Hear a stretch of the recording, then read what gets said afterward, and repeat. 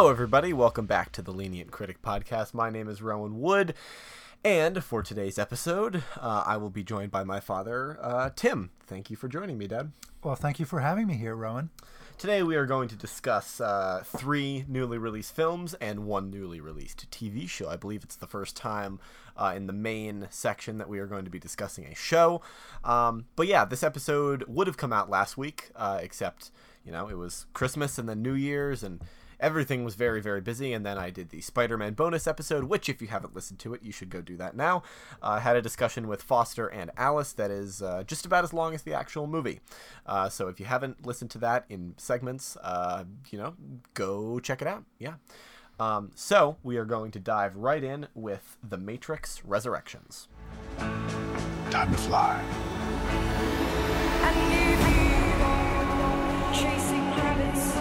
If you want the truth, Neo, you're going to have to follow me.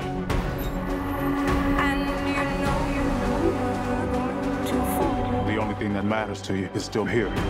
I know it's why you're still fighting and why you will never give up. You don't know me. No? Plagued by strange memories, Neo's life takes an unexpected turn when he finds himself back inside the Matrix. So this is the 4th Matrix film, directed by one of the Wachowski sisters, and also co-written by her as well, I believe. And it's the first Matrix film in almost 20 years. Before we go into this one, Dad, what is your overall opinion of the Matrix movies? Just to set the stage a little bit. Well, the first one was sort of so trend-setting that it was it kind of was mind-blowing at the time when it came out. I thought they really went downhill after that fairly quickly. The second one I didn't care that much for, and the third one I thought was kind of a mess. The concepts and the visuals were always fun and interesting, however. So, you know, I was looking forward to seeing a new version of this too. Mm-hmm. Yeah. I saw the movies more recently than you. Just because I was only alive when the last 2 came out. The first one is fantastic. The second 2, the last 2 are fine. The third one less so. And then the 4th one came out. I will say that the trailer for this movie was better than the actual movie for me. Whenever I saw it in the theater, I was just blown away. I watched it over and over again. It was absolutely amazing. So you can understand my disappointment when the movie doesn't live up to the trailer, which doesn't often happen, and there's a reason for that. So, Dad, what did you think of The Matrix Resurrections? I kind of would group it in somewhere between the third and the second and the third movie, quality-wise. It was way too self-referential. It was almost as if it was, we're caught in the Matrix. Yeah. And, you know, at first you kind of grin a little bit and you laugh and chuckle a little bit, but then it gets kind of to be a little too much. And there wasn't anything other than some of that. There was a little bit of a mind manipulation factor to it, but other than that, there wasn't anything really unique or creative or new about it. And I just, even there wasn't anything as sensational as what we saw in that first movie with the bullet time and all that, the special effects. Even in this movie, I don't think that they were all that great, because they weren't new, and maybe we're supposed to have nostalgia for them, but I think the story kind of eventually kind of fell flat.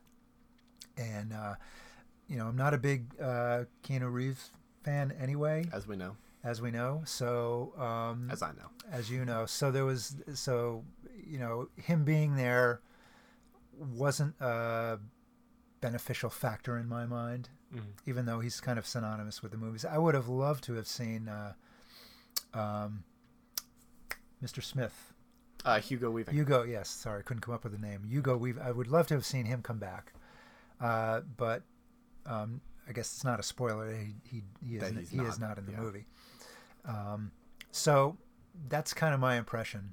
What about you, Rowan? Well, I just branching off of that at first, I wish that they had pulled a Tobey Maguire and Andrew Garfield and thrown him in even when they said that, oh, Hugo Weaving is not in this movie, he didn't want to come back, blah blah blah, and then just to have him show up would have been amazing. Probably would have elevated this movie for me. But yeah, I say what you will about the second and third Matrix movies. They are the natural progression of the story, a continuation from the first one. This movie has absolutely no reason to exist. You can say that about a lot of the new sequels / reboots with the original cast. But Neo and Trinity died in the third Matrix movie. There is absolutely no good reason to bring them back other than we got to reunite the actors. We got to have a new Matrix movie and it's going to be great. And it seemed like that was the only thing they had going for them, and they had to sort of make a movie around the fact that they got the actors back. And granted, I think slightly higher of Keanu Reeves than you do. I like Carrie-Anne Moss. I like all of the actors involved. I just think that that none of them really need to be there, and I think that shows in a lot of their performances. The only one I think is really trying that hard is Jessica Henwick. She pops up. She plays the character Bugs. Yeah, it's a shame when the leads of a movie that you've been watching them on screen for 20 years, they just don't have part of one of the main elements of this movie is the romance between Neo and Trinity and the connection that they have. And if you didn't buy it in the original Matrixes, you're definitely not going to buy it now. I'm not sure. I think of their relationship less because of this movie. It seems to me that all of the actors didn't have a lot to do in the movie, except the character Bugs is one of the new sort of close to lead as possible, and she really, I thought, was kind of the only breath of fresh air here. The rest of it was pretty stale, in my opinion.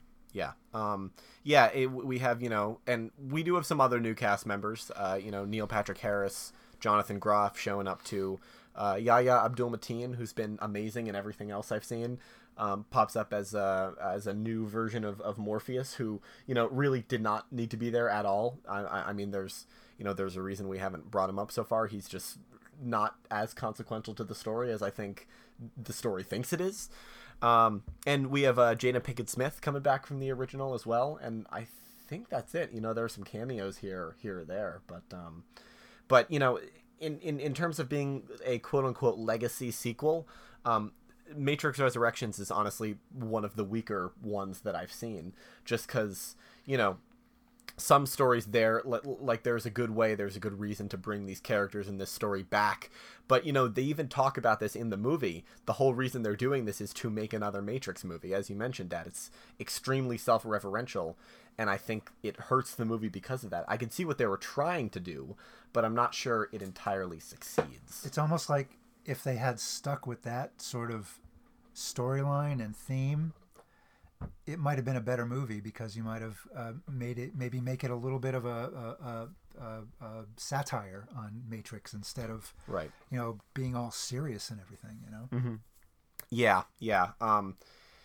This isn't really a spoiler. At the beginning, Neo and Trinity are alive again, and Neo is has made a video game, and that video, like within the Matrix, and the video game within the Matrix is about the events of the first three Matrix movies. Exactly.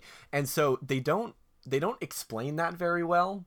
And so, I mean, I got the basics, but going several layers deep, I don't think really works, because it's like classic sci-fi thing. If they throw enough at you, some of it'll stick and you'll just accept the rest.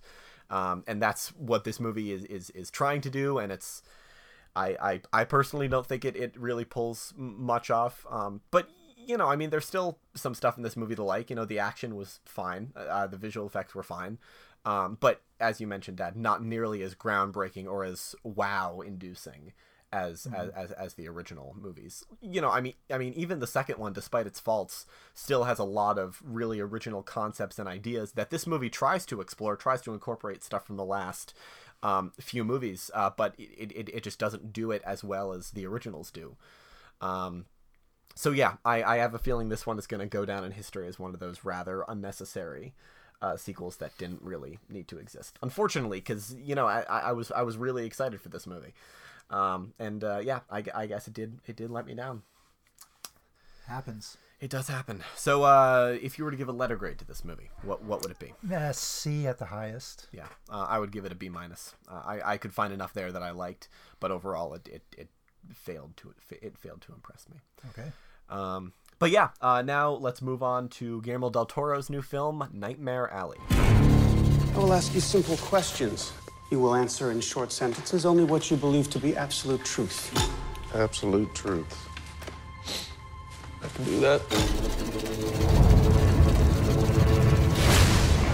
Now, brief as you can, what is your name? Stanton Carlisle. Are you a true medium? Yes, I am. Mr. Carlisle, Doctor, how about that? please lie down. Can you read minds? Yes, I can. Under the right circumstances. Keep your answers brief. What do I want? To be found out, same as everybody else. Are you in contact with the beyond? Well, we've had our share of snake charmers in the past. We deal with them. An ambitious young carny with a talent for manipulating people with a few well-chosen words hooks up with a female psychiatrist who is even more dangerous than he is. This is Guillermo del Toro coming back. I believe this is his first film since Shape of Water. Bradley Cooper in the lead role. You know, it's really, I see it as a star vehicle for him and Cate Blanchett, who shows up halfway through the movie. Yeah, this is actually a remake and an adaptation of both of a noir film from, what is it, 40? The 40s. I don't remember exactly when. And the book was from the 30s, right? I believe so. Yeah. So, Dad, what did you think of Nightmare Alley? I like Guillermo del Toro's filmmaking very much, and I think in this one he was a little, I don't want to say over his head, but kind of to the side of his head maybe. It wasn't up to some of his other films in quality. I thought the pacing was a little slow. You know, and some of that is deliberate, and especially it's kind of a neo-noir, and you need to really build up the characters and build up the situation for the big payoff. Unfortunately, I think they spent a little too much time building it up. I mean, the first hour is basically set up. Yeah, it was just, it could have easily dropped a half an hour out of this movie, and you would have still had a... They did drop a half an hour. Well, they could have dropped another half an another hour. half hour. And it would have been just as the same basic quality, I think, because you still had the setup and the quirky characters. You know, this movie had a pretty deep cast of people: Willem Dafoe and Ron Perlman, Toni right. Collette, many of whom are only in the first half. Right. Yeah, the first half, which takes place mostly in the carnival before Bradley Cooper's character makes the jump to semi-legitimacy. You know, and it's very typical noir, where you have the hero or the really the anti-hero coming up with a scheme, usually to make money or to get the girl or something like that, and you know he's being set up, and we won't get into any spoilers here, but it really does follow the noir formula pretty closely, and it's I haven't seen the full version of the original film, but I've read about it, and it's not too much different. I think it's a little it takes a little different tack to it, and of course it's a little more, obviously more graphic, and you have more modern pacing and storytelling, but I don't know. I didn't dislike this movie, but I really wanted to like it a lot more than I ended up liking it. Yeah, I feel quite similarly. You know, I mean, anything Guillermo del Toro does, I'm gonna like. That's just a simple fact. Even if he makes, you know, like even if he makes a crappy, you know, franchise film like that's the 6th in a series, I'm still gonna love it because it's Guillermo del Toro. He's one of the only directors I would say that about.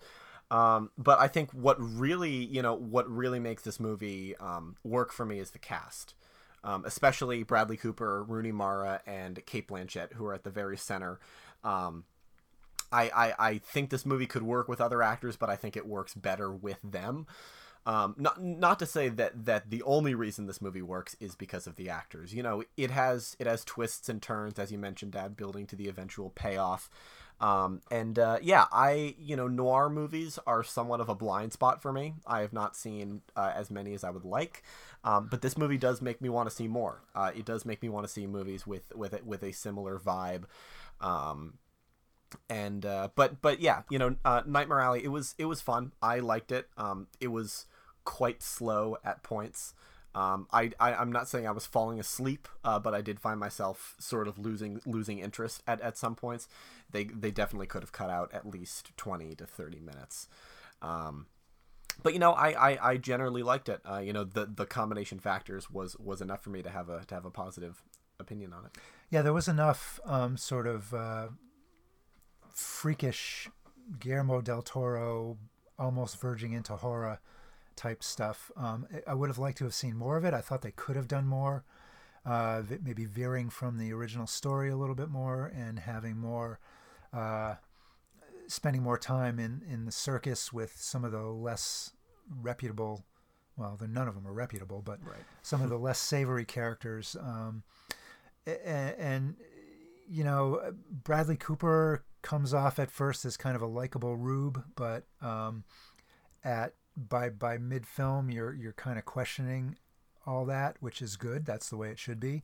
But it doesn't, in my mind, it didn't build on that enough, and I thought there just could have been a little bit, if it had just been a little more out there. I think it was a little too conventional noir for what he was aiming for. Mm-hmm. Anyway, that's my impression. Yeah. Letter grade. What would you give it? I would give it a B-, I think. Yeah. You know, I would like to have given it a higher grade, but I couldn't in good conscience. Yeah. I would give it a B+.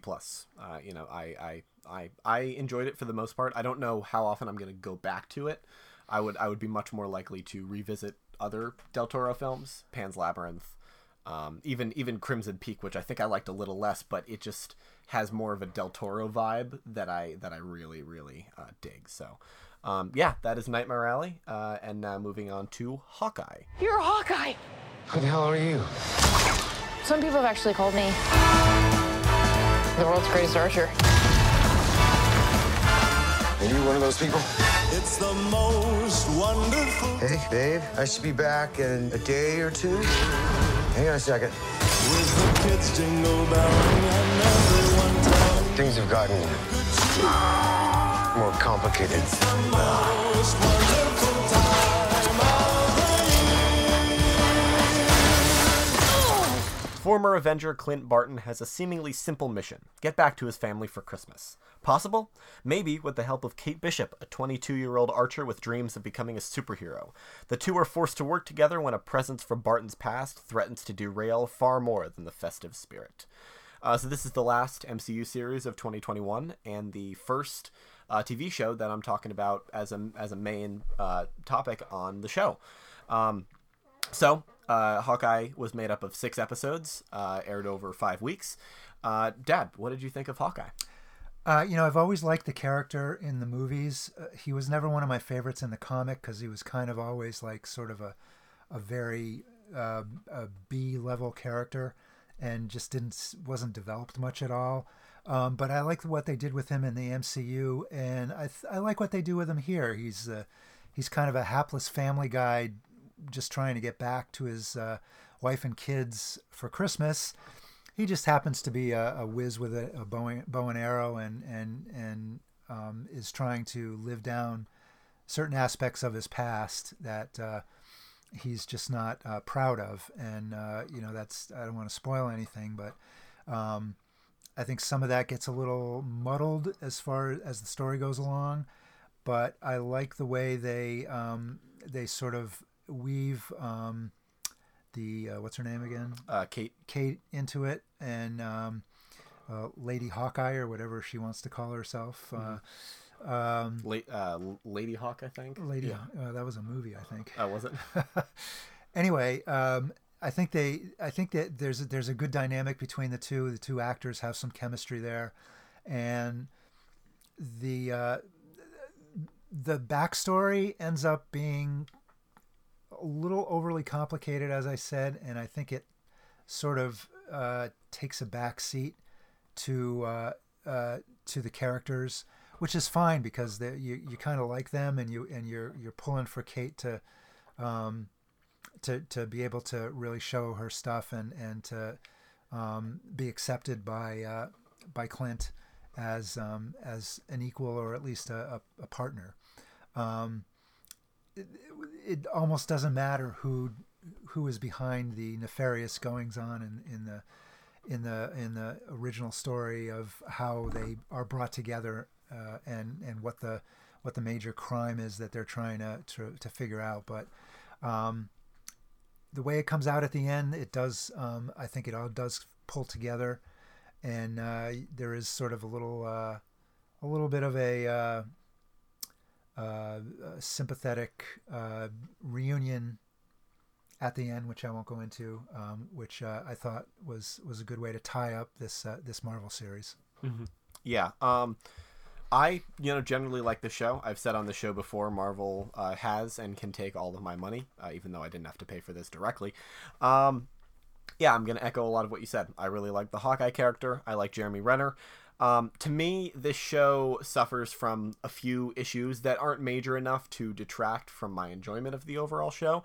But one of them I will now be calling the Black Widow problem, in that the Black Widow solo movie that came out earlier this year was great. I had a fun time with it, but it's not about Natasha. It's about Yelena. It's about introducing Florence Pugh's character to the MCU and sort of introducing her while also trying to give Natasha sort of a farewell. And that's what I think this show is, except substitute Natasha for Clint, and substitute did I do that right? Anyway, and substitute Kate for Yelena. I think she's honestly more of a main character than he is, at least in the last few episodes of the show, and that's fine. I really like the actress Haley Steinfeld. I definitely think we will be seeing her again very soon in the MCU. Yeah, I really like the Christmas theme here, and the fact that it's set in New York, a city that I am becoming increasingly familiar with. I love Christmas stuff. I love when franchises tie themselves into the whole Christmas theme, and when Marvel tries something new, they're generally pretty good at it. But another one of the major issues that I think the show suffers from is, without spoiling, it's something that some of the other Marvel shows that came out this or I guess in 2021 have been suffering from, and that's building to something the entire show and then only having one episode or half an episode to tie that up, introducing too many factors and not having the time it needs to tie it up. I think a lot of these shows, maybe Falcon and the Winter Soldier could have, and Hawkeye for sure, could have been even better with one or two more episodes. Just to expand on what they set up a little bit more, because with the amount that they try to set up and include, some of the conclusions for the characters just seem unsatisfying and like very easily taken out of the story, when I think they should have gotten more development. Granted, there is at least one confirmed spin-off show from this one that maybe will get some answers to one of the aspects that I'm referring to, but I do think that that Marvel is certainly learning from what they have seen this year, and I hope that that this is an issue that does get resolved sometime soon. But back to specifically this show, it's fun, it's cute, it has some great moments, some great action scenes, some great sort of inside jokes, references to the rest of the Marvel universe. But generally it was a lot of fun. I like all of the performances here. Aside from the main roles, we have Tony Dalton, one of the best villains in Better Call Saul, is Kate's prospective father-in-law. What is his name? Jack. Jack. Yeah. And Vera Farmiga plays her mom, Eleanor Bishop. We also have Alakwa Cox playing Echo, an actress that I did not know before. But it's a big step for representation in the MCU. Speaking of, it's not a spoiler to say that Clint Barton is going deaf in this show. It's not heavily focused upon, but it is a plot point, and I think that's good. They are taking into account what superheroes go through physically, and they are making it matter to at least one character. That's one thing that I think the show does quite well. Well, I agree with you there. I think Clint's the most human of the Avengers in more ways than one. He's married, a family man, but he also has faults and he's fallible, and he's all these explosions and fights and everything. They gotta wreak havoc on a regular human's physiology, and we're seeing that with him. I thought that was really a nice touch that they had. I have to disagree with you about that. You said they could have benefited from another episode or so.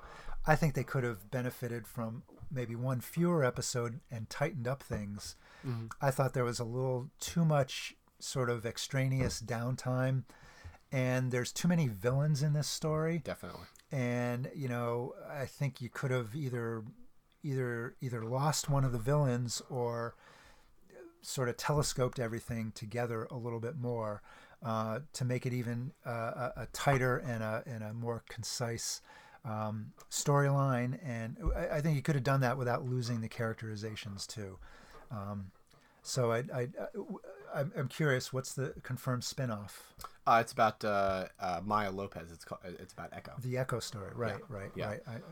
Right. She was a good character, and I liked her not only because she represented a certain sector or factor that really hasn't been represented in these type of movies before, but also she was shaded. She wasn't like black or white, and you could see the conflicting emotions that she was going through during the plot of this, and so I'd look forward to that. I'd be interested to see how they come up with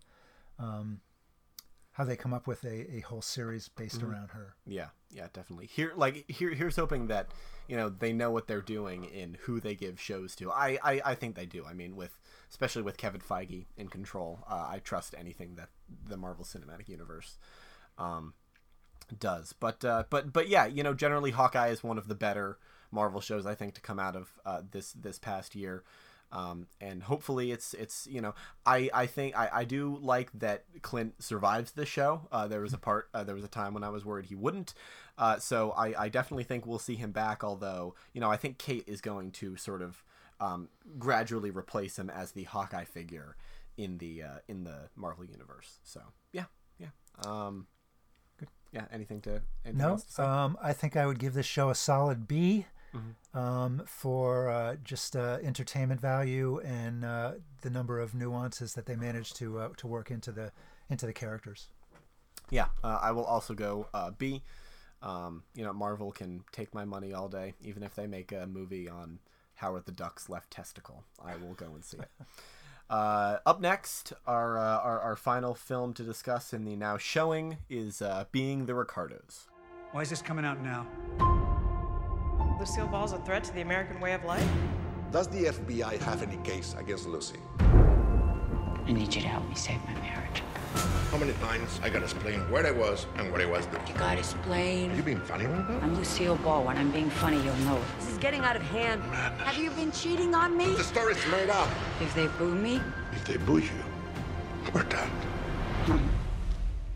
Follow Lucille Ball and Desi Arnaz as they face a crisis that could end their careers and another that could end their marriage.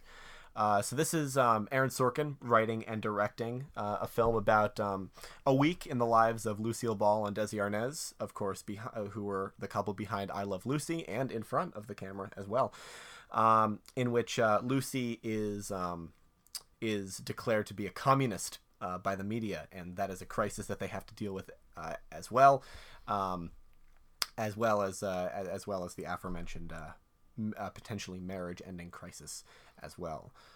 So I did not have as much of a connection to the story as I can imagine my parents did. I've never seen an episode of I Love Lucy. I have a basic understanding of the mechanics behind that show and the history and such, but probably not nearly as much as you, right, Dad?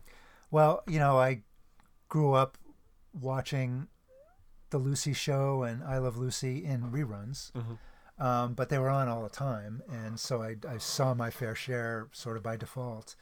Never one of my favorite shows. I never really cared for Lucille Ball as sort of the type of comedian that she was. But there's definitely a cultural touchstone there, and I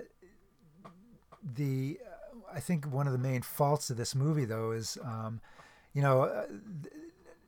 it's that they've compressed the whole Lucy and Desi story into 1 week, and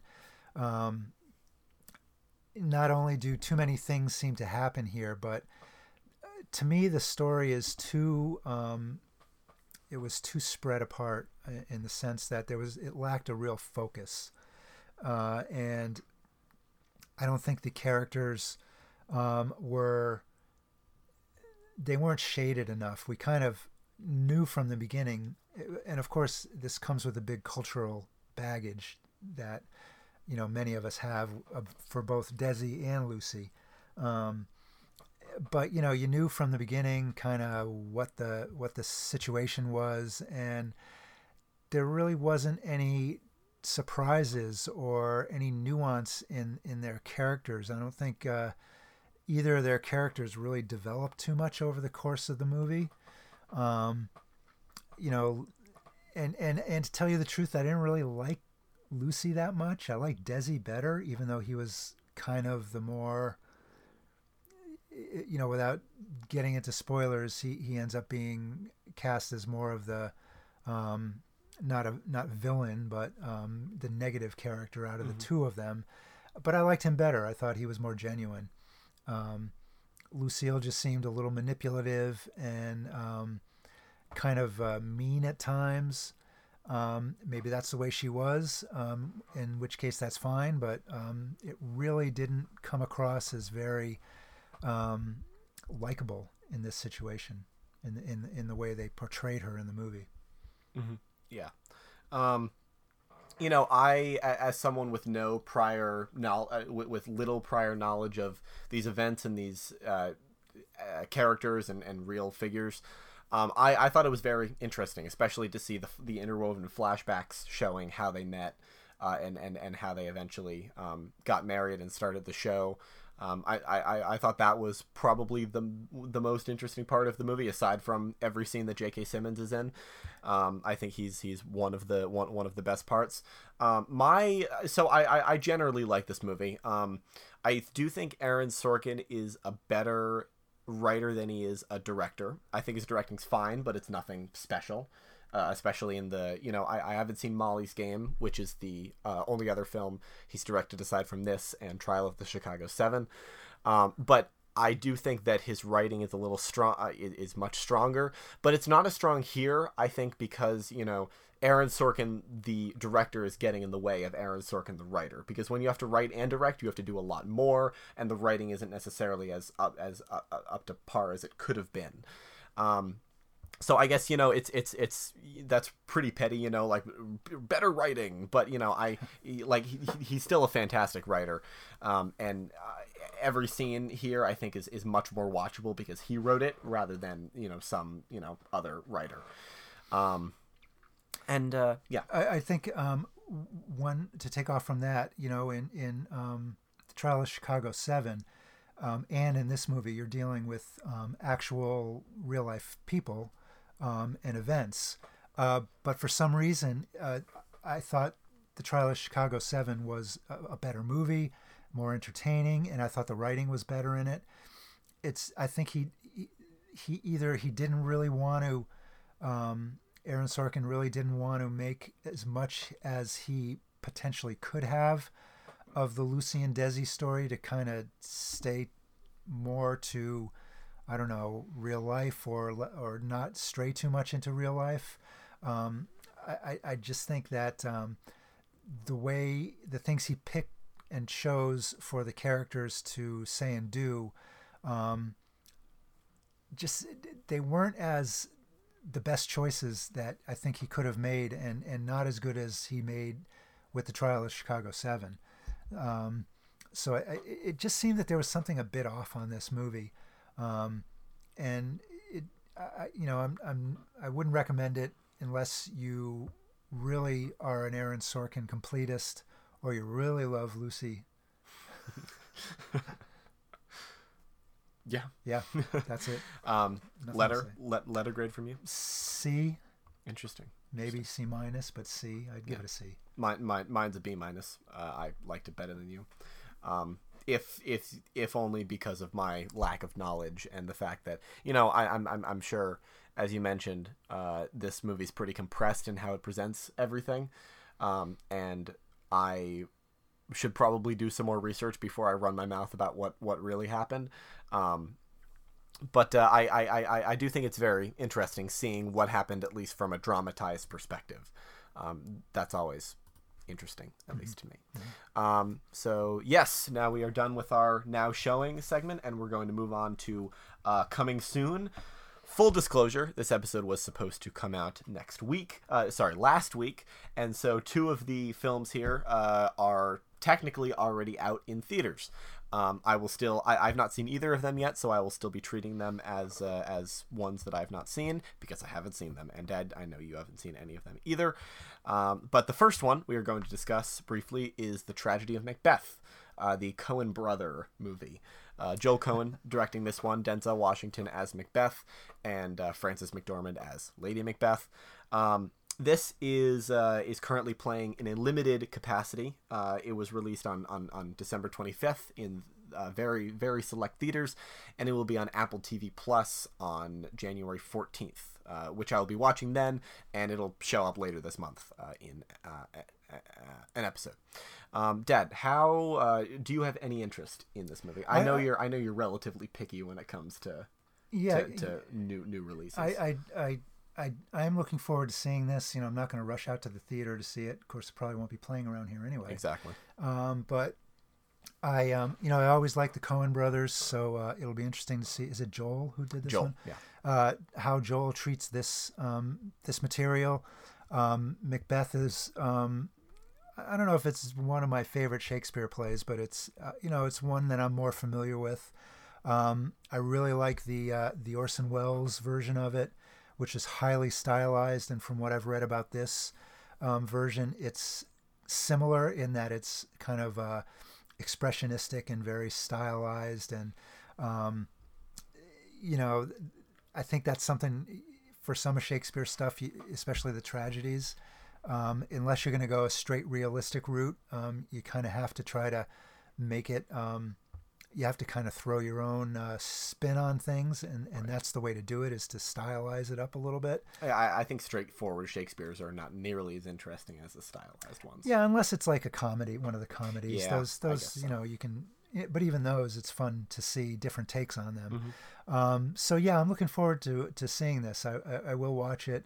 And having Denzel Washington as Macbeth will, I think, add a real level of both. He's obviously a great actor, but also, it's it's a Scottish play. How often do you have a black guy play Macbeth in the lead? Right.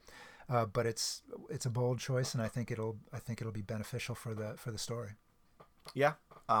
This Tragedy of Macbeth joining the black and white movies of 2021 club. Lot of weird amount of black and white movies came out this year that are in the Oscar conversation. But yeah, I have some friends who saw this. They have spoken very highly of it. But the bottom line is, it's Macbeth. So I think your enjoyment of it is going to hinge on how much you like the story of Macbeth. And if you know nothing about Macbeth, this might not be the place to start. I'm honestly not sure. But the cast looks fantastic, and I've heard that it's very visually striking. And for honestly, on the basis that it's a Coen brother movie, and just the combination of the cast and all that makes me quite excited for it. So good. Yeah. Moving on, a movie that I don't think either of us care too much about. It's American Underdog, which was released in theaters on the 25th. This is a movie about the football player Kurt Warner and his journey to joining the Rams or something. That's just what the internet tells me. I have never watched football or cared about football or played football. You're pretty much the same, right? I can echo that. Yeah. And I did hear from some people that saw this movie that it was good, but not great. And that has only really told me that I don't need to rush out to see this. If it pops up on a streaming service at some point and I have literally nothing else to watch, maybe I'll do that. I'm assuming you're pretty much the same. I would echo your comments. Yeah. So I don't really think we need to spend much more time on that. Next is the only technically unreleased movie on this list. It is The 355, an action movie that is coming out on January 7th, exclusively in theaters. This is directed by Simon Kinberg, who's produced most of the recent X-Men movies. It is a pretty good cast. It's like an action spy movie about espionage agents. Jessica Chastain, Lupita Nyong'o, Penelope Cruz, Diane Kruger, Sebastian Stan is in this too. And the trailer is pretty bad. And it's also somewhat worrying that this is a January release. Studios tend to plot movies that they don't have too much faith in January and February. When you say the trailer is bad, do you mean it's terrible or do you mean it's bad? It's I don't know. It's just not. It just doesn't look that interesting. It's not enticing. It's not enticing. You want to see the movie. Exactly. I'm going to see it anyway because I will be discussing it next week, purely to discuss it on the podcast with my friend Heath, who's coming on next week. But I honestly have. If I wasn't reviewing it for the podcast, I would not really care about this too much. This is another see it on a streaming service if I have nothing else to watch type of thing. I am intrigued as to the contrast level of how good the cast is versus how good the movie is. I wonder how much overlap there's going to be. But yeah, I have little to no faith in this movie, so I'm going in with an open mind. Is what I'll be telling myself when I see it. Anything else to add? I have no further comment. Yep, totally fair. And now, so we're going to skip the Spotlight segment this week, just because it'll be back next week, and we'll be talking about next week best spy movies. But for now, we are going to rewind the clock a little bit and talk about some stuff that we watched in the last month. Movies, TV shows, any books we may have read, games we may have played. We can knock out a few each. Dad, you want to go first? Sure. A couple of shows that I've been watching lately. There's a new season of The Expanse, which is an Amazon Prime series, a science fiction series. I think it's in its sixth or seventh season. Yeah, thank you. You're welcome. And it's a far future science fiction movie based on a series of books by James Corey. It's got a decent cast: Steve Strait, Thomas Jane, Wes Chatham. I love that name. I remember seeing his name in the Hunger Games cast when the first one came out, and I was very confused at first. Explanation on that is that we live in a town called Chatham, and there is a West Chatham, but this is Wes Chatham. Anyway, it's sort of a story about a civil war that develops between the inner planets, Earth basically, and the outer belt, who support the inner planets with resources and such. And it's kind of, I'm glad this is the last year of it, the last season, but it's been fun to follow and fun to watch. But and I think we've seen the first 3 episodes of the new series. A couple other quick ones. These are two New Zealand shows that we've been watching. One is called 800 Words, and I think there are 3 seasons of it. This is on Acorn TV, and it's about an Australian newspaper columnist whose wife dies tragically, so he picks up and moves with his 2 teenage kids to New Zealand and to a small, quirky town where they become sort of the center of the community because it's just a small, quirky community. Anyway, it's a lot of fun, very light, but great characters, and it's about a newspaper columnist. So what more could I ask for? If you didn't guess, he is a newspaper writer, editor. Anyway, and the other one is called Under the Vines, which is also takes place in New Zealand.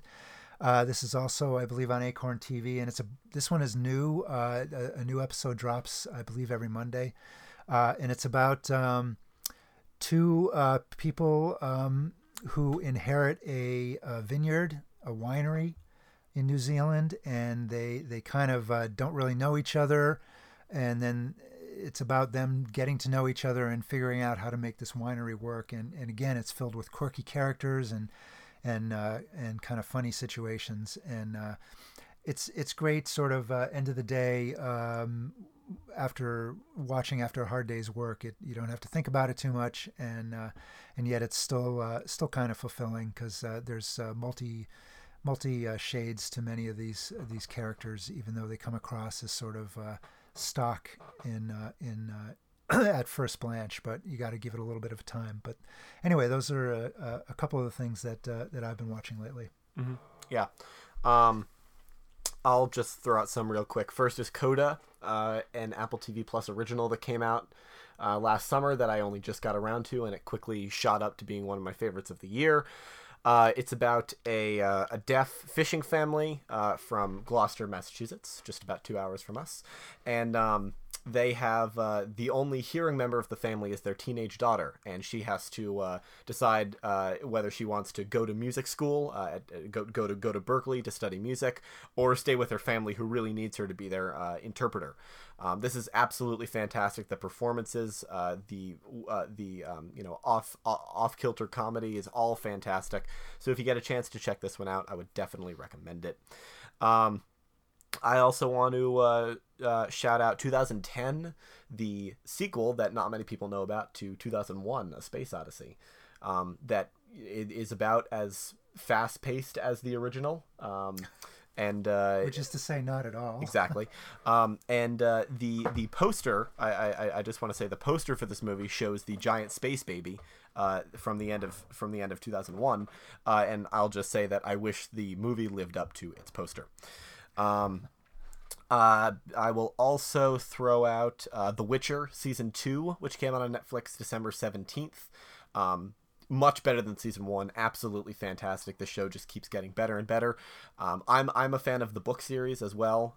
So if this new season adapts a lot of storylines from at least the first book. So I very much enjoyed seeing those represented. I'll also talk about Popstar, Never Stop, Never Stopping, a movie I watched with my parents. Dad, you can speak to this one. It was one from The Lonely Island, the band / comedy group that was on SNL for several years. They made Palm Springs and some other movies that I haven't seen. But this was definitely one of my favorites that they've done. Laughs all the way through, really short, and just goes right by. Well, I thought, it was, like you said, it was kind of superficial, and not being a fan of rap, I wasn't really enraptured by the music. It was funny. I wouldn't care to watch it again. But I'd say if you're looking for something light and funny to watch, this could fit the bill. Mm-hmm. Yeah, and the last one I'll shout out. What am I talking about? Is The Mask, Jim Carrey, 1994, right around the peak Jim Carrey physical comedy, absolutely insane coked up performance era. This movie's fun. It's funny. Some of it's pretty dated, but I thought it was a lot of fun. I've also heard that it had an absolutely terrible sequel, which I will not be watching I don't think Jim anytime Carrey's soon. in the sequel. No, he is not. But yeah. So that's some of what I watched in December. But yeah, Dad, why don't you thank you for joining me on the Lenient Critic podcast. If you all want to check out more, I write on the Lenient Critic blog. That's thelenientcritic.com. And yeah, there's a lot of great stuff there. Stuff that's some of which is on the podcast, some of which isn't. So yeah, and I'll be back next week to review the 355 and Come On with Heath Lynch. And then also coming up this month, we have the best of 2021, and we have the most anticipated of 2022 coming in just about a month. So you hardcore listeners out there have that to look forward to. So again, for the Lenient Critic, my name is Rowan Wood. And I'm Tim Wood. And thank you again for listening, and I will be back next week.